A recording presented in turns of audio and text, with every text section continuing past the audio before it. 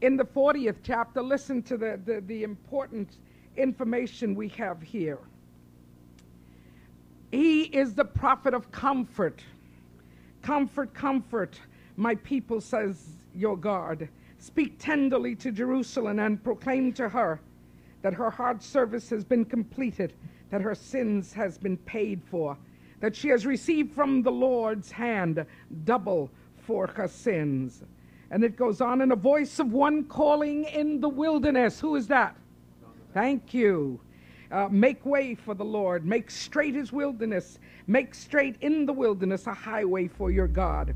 Every valley shall be raised up, and every mountain and hill made low. The rough ground shall be made level, and the rugged place a plain. And the glory of the Lord will be revealed, for all mankind together will see it, for the mouth of the Lord Jehovah has spoken. Then we go on and listen to this comforting message from Isaiah. This is in chapter 40, in the very end. And it says, do you not know, verse 28, do you not know, have you not heard? The Lord is the everlasting God, the creator of the ends of the earth. He will not grow tired or weary. In case some of you think that God gets tired, he will not grow tired or weary. And his understanding no one can fathom. He gives strength to the weary and increases the power of the weak. Even youths grow tired and weary, and young men stumble and fall. But those who hope in the Lord will renew their strength. They'll soar on wings like eagles. They will run and not grow weary. They will walk and not be faint. I'm just going through this because when I start to tell you a little about Isaiah, you'll know why it was so important that his ministry be upheld. When you go into let's go now to 53, and you will see how beautiful this is. In chapter 45, just in case you don't know the story of, it's Isaiah's prophecy that contained the message to Cyrus, the king of Persia, either Persia or the Chaldean king, one of the two. And this prophecy came forth 150 years before the king was born.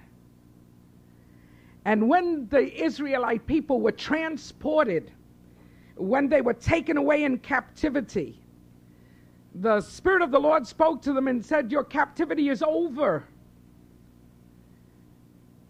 And they had the scrolls. And they took the scrolls to the king, and the king's name was Cyrus. And they opened the scroll, and they said, look what the word says. And the Lord says to his anointed, it's the first Gentile king that's ever called anointed from the Lord. And it says to Cyrus, whose right hand I take hold of, to subdue nations before him, and to stir kings and to strip kings of their honor, and to open doors before him, so that the gates will not be shut. I will go before you. And when Cyrus read this, he says, what? Your God was talking about me? And it goes on to say that God would use him to bring the people back. He says, fine, I have no problems. If God said it, and if it's true, get going. I'll be with you. Isn't that matchless? Isaiah. Okay. Let us then go on to what I was saying to you. Isaiah 53. I can't read it all, but listen to this, verse 4. Surely he took up our infirmities and carried our sorrows. Yet we considered him stricken by God, smitten by him and afflicted. But he was pierced for our transgressions. He was crushed for our iniquities. And the punishment that brought us peace was upon him. And by his wounds we are healed. We all like sheep have gone astray. Each of us has turned to his own way. And the Lord laid on him the iniquity of us all. Oh, he was oppressed and afflicted, yet he did not open his mouth. He was led like a lamb to the slaughter, and as a sheep before her shearers is silent, so he did not open his mouth. This is talking about Jesus. Would you go with me to 55? What does Calvary do for the people? What did Calvary do for the people? Can you see that he is an evangelist? Can you see that Isaiah is an evangelist? The evangelist of the Old Testament. 55, come all ye who are thirsty, come to the waters. And you who have no money, come and buy and eat. Come buy wine and milk without money, without cost. Why spend your money on what is not bread, and your labor in what does not satisfy? Listen to me, and eat what is good, and your soul will delight in the riches of fare. Give ear and come to me, hear me, that your soul may live. I'll make an everlasting covenant with you. My faithful love promised to David. I have made him a witness to the people, a leader and a commander of the people. Surely you will summon nations, and you will summon nations you know not, and nations that do not know you will hasten to you because of the Lord your God, the Holy One of Israel, for he has endowed you with splendor. Seek the Lord while he may be found. Call on him while he's near. Let the wicked forsake his way, and the evil man his thought. Let him turn to the Lord, and he will have mercy on him, and to our God, for he will freely pardon. Then goes on to explain a little bit about God. Now listen to this. For my thoughts are not your thoughts, neither are your ways my ways, declares the Lord. As the heavens are higher from the earth, so are my ways higher than your ways, and my thoughts than your thoughts. As the rain and the snow come down from heaven, do not return to it without watering the earth, making it bud and flourish, so that it yields seeds for the sower and bread for the eater. So is my word that goes out from my mouth. It will not return empty, but it will accomplish what I desire and achieve the purpose for which I sent it. You, hey folks, you in Crossroads right now, you will go out in joy and be led forth in peace. And the mountains and the hills will burst in song before you, and the trees of the fields will clap their hands. Instead of thorn bush will grow the pine tree, and instead of briar, the myrtle will grow. This will be for the Lord's renown, for an everlasting sign which will not be destroyed. From there on, he goes all the way into the 60s to talk about God's blessing. Now we're coming back to Isaiah 6. I read all of this to simply tell you that God is the one that chooses.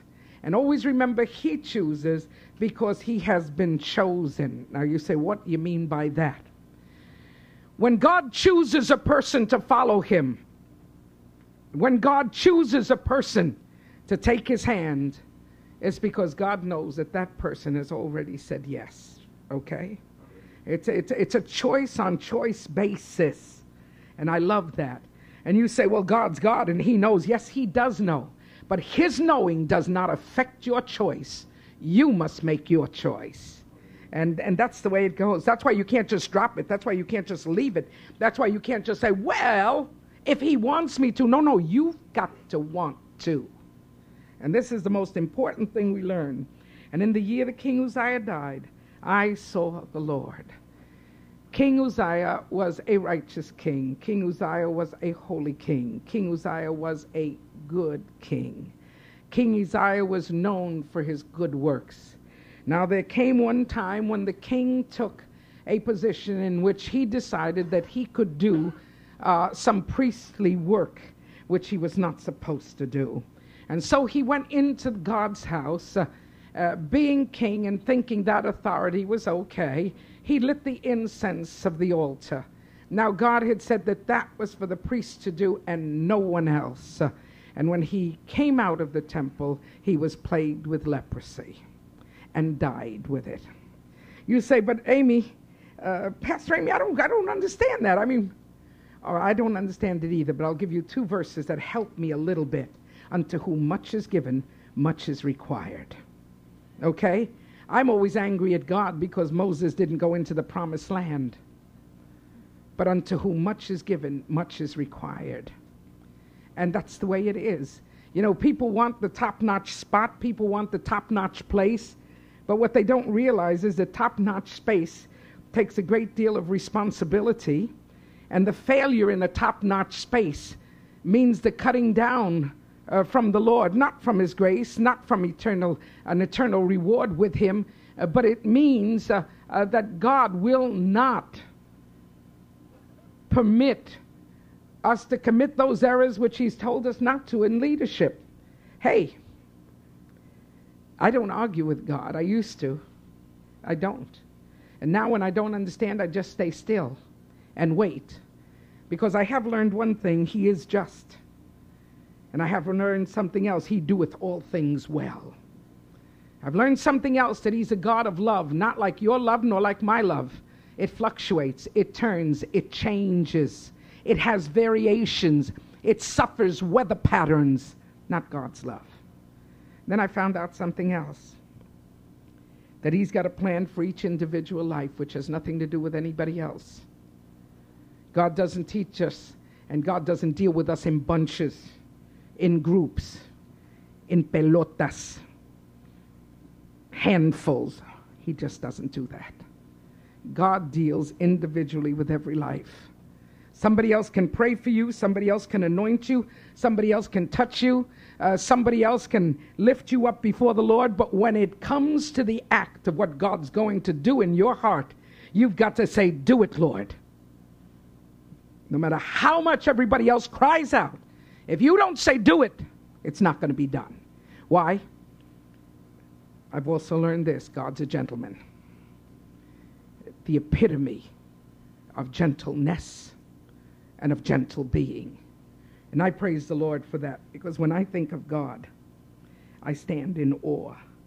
My hands go up in praise, and my mind moves out simply because I can't fathom Him.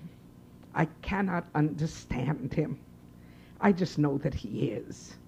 So I'm not out to shadow box with Him. I'm not out to see if maybe, who, what, when. That's not the issue. I'm just out to love Him, and sometimes in my love I'm frightened to death, because I can't believe that a God so great would even dare deal with me. And so that frightens me, and it makes me very humble, okay? So now as we look at this scripture, I want you to see just a few things together with me. Number one, you'll see the call of God on Isaiah's life, and you'll see that the king dies in the year that he responds to God. And I'll tell you something about that. Isaiah is not like Elisha. Elijah found Elisha in the fields with oxen, opening up the fields. And that's where Elijah went to tap him on the shoulder and to tell him that God wanted him as a prophet. Isaiah doesn't come from the fields. Isaiah didn't come from the country. Isaiah was not a hick. He was not a country boy nor a farm boy. Isaiah was brought up in palaces. Isaiah was always surrounded by the good life of the palace. Can I tell you something? The good life of the palace is a very dangerous life. The palace is the place where everything is placed before you, where you don't have to cook, where you don't have to work, where you don't have many schedules. And this was his life. And whenever he had a problem, and whatever he wanted to solve, and whatever he wanted to do, he would just go to the king. Isn't it nice to know the top honcho? Isn't it nice to know that, hey, just ask him. He's never said no to you, because this is like a godchild, and that's what he was like. And under these circumstances, Isaiah's life was, I don't know if I could call it this, but very wishy-washy and not very stable. It wasn't the Isaiah waiting for a message from God. It wasn't the Isaiah praying at an altar. It wasn't the Isaiah entrenched in ministry. It was the Isaiah with God's hand on his life, living the playboy life in the palace. That's it. And I'm glad to tell you that God brings out servants from everywhere. There may be some very, very elite people somewhere in this city of New York that God's got their hands on them, and God will call them. And hey, let's just trust God, because he knows what he does. He pulls some of us out of the country. He pulls some of us out of the South Bronx. He pulls some of us out of, hey, what can I tell you? But he takes others from other places. And this is what happened. And in the year that King Uzziah died, in other words, in the year that the man that granted me all my wishes died, do you know something? Sometimes it's necessary to come to the point where everything you hold dear is snatched from you. God is the only one that can use negatives and turn them into positives. In the year he died, I saw the Lord. It should have been the worst year of my life. I should have mourned him for years and years. But in the year that he died, I saw the Lord. So if you're going through terror, if you're going through taxing times, if you're going through conflicts, if there's a tremendous, what shall we say, a question mark, signo de interrogación, a tremendous question mark as far as why. Why is this happening to me? You say, I've got the call of God on my life, but I haven't been able to straighten out my existence to answer the call of God. Well, in the year that King Uzziah died, I saw the Lord. I don't know what it'll take for you to see the Lord, but whatever it takes, he will then show you who he is. But you see, God is a jealous God. He doesn't like distracting views. I have a weakness that I must correct. When I'm doing something, I want to finish it. So if someone else comes, I have a tendency to continue so that I can finish and look up and look up and look up. And all of a sudden I realize I'm in the territory of bad manners.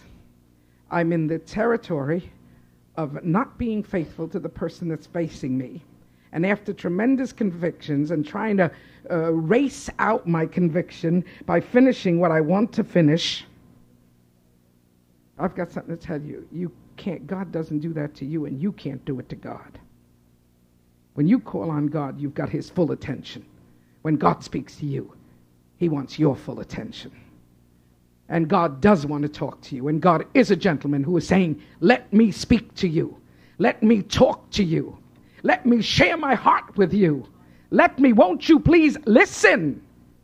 And sometimes if we don't, it will take a calamity to push us into a corner, to sit us on the floor, to have no place to go, and nothing we want to think about.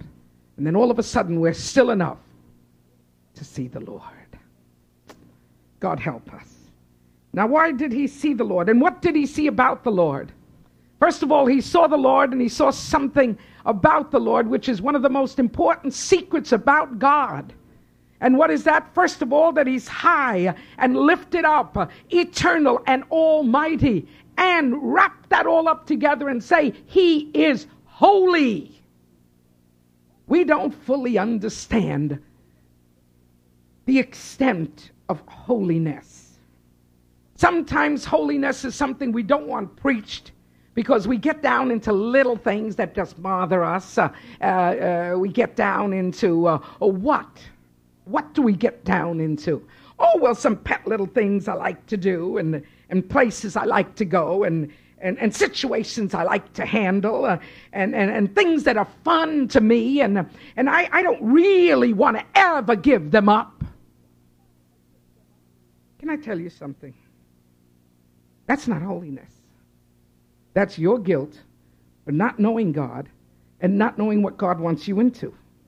And because you don't know what God wants you into, you have an imagination up here of everything everybody's told you that God doesn't want you to do, and all that has literally turned into tiny little fractures, or what shall we say, fractions, your thought.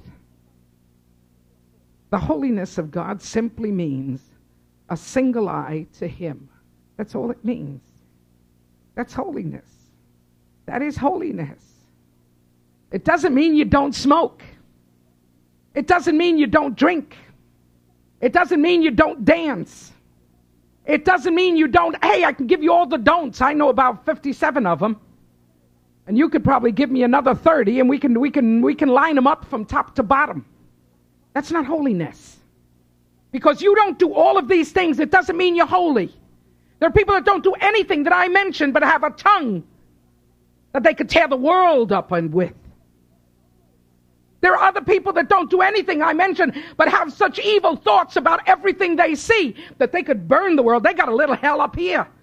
You don't even need a hell in there, wherever it is. I mean that. That's not holiness. Holiness is a single eye, mind, and heart toward God. And you know what holiness says? Holiness says, you call the shots. I'll go. I'll do whatever I'm doing. But I'm going to look to you, and you call the shots. And when he does call the shots, it's your shot, not anybody else's shot. When God tells you to stop doing something, you stop doing it because it's for your health, it's for your benefit, it's for your blessing, and it's for your growth. But don't impose it on anybody else. I could go back, I've said it 3 times this year, the buttermilk story. Anybody not know the buttermilk story? You never heard the buttermilk story? Okay, I'll tell you the buttermilk story. It'll take a minute. My mother was very sick, and she had a dream. And she said that in the dream, God told her, drink buttermilk. My mother got up the next day, and she drank buttermilk. And guess what? My mother was healed. So from then on, buttermilk was part of her healing process. That was that God and my mother. But guess what? Everybody that came to my house for the next 10 years was given the same remedy for healing. Drink buttermilk. I think she might have killed a few people. God healed me with buttermilk, so everybody gets buttermilk. Oh, no, folks. You see, the way God sanctifies you is not the way he sanctifies me. Sanctification is not across the board. Sanctification is not cloning. Sanctification is not making everybody a seal. No. Sanctification is a oneness of mind and heart toward him, where you say, Lord, deal with me as you would want to deal. Lord, purify me in your time, in your will, and in your way. And you know what? He may take something from your life that somebody else is very actively engaged in. God may say no to you. Because you see, God deals individually, and he knows your idiosyncrasies. He knows that there are things that will take you to hell. Yet there are other people doing them, and they're not going to make it to hell. You say, well, steam and poof and huff and puff all you want to. God still deals individually. Oh, I love him. Oh, I love him. I love the wisdom of God. I love the individuality of God. I love the intensity of his love in an individual basis to each of us. That's God. That's the way he operates. So first thing God has to do is take your eyes off of that which is controlling you and giving you orders. Take your eyes off of it. Second thing he'll let you do is see him. And when you see him, what he'll show you is his holiness. His holiness. Symbolically by seraphs, angels. Symbolically by the trains of his garment. Layers and layers and layers and layers. By the smoke that rises up from his temple. Those are just symbols. But there he sits. When you've said yes to the Lord, then a process starts which is so beautiful. And the process is this. The first process is realizing who you are. You know, I don't like somebody to tell me I'm nothing. I don't like anybody to tell me I'm nothing. I once heard preached on the rat theory. I put the sermon back in an envelope and send it back. Don't tell me I'm a rat. Don't give me a rat theory. I don't want to hear it. I don't want to hear it. Yet God, when he lets you know you're unclean, you can't argue with him. You see, I fight with somebody that says, you're just a rat. No, I'm not. When God looks from heaven upon me and I'm surrendered to him, and he says, you're unclean, all of a sudden I know from the top of my head to the tip of my toes that I'm unclean. But you see, the difference is when somebody calls you a rat, they can't do anything about it. They can't even kill the rat. But when God says you're unclean, he immediately has an angel that will take a coal from his holy altar, will fly down to you, and that coal will go over your lips, and it won't burn your lips, but it will cleanse your lips. You see, God has a way of taking that which cleanses us, which would normally kill us, but it doesn't kill us, it just cleanses. And that's where this man stands with awe, and he says, oh my God, I am a man. And his declaration is so beautiful. I am a man of unclean lips, and I live among people of unclean lips. Mine eyes have seen the Lord.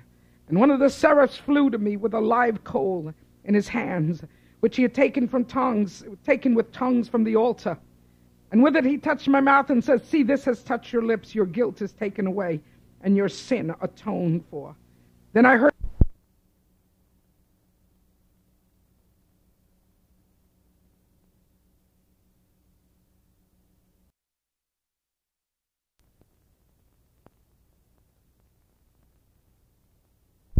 voice of the Lord saying, whom shall I send and who will go?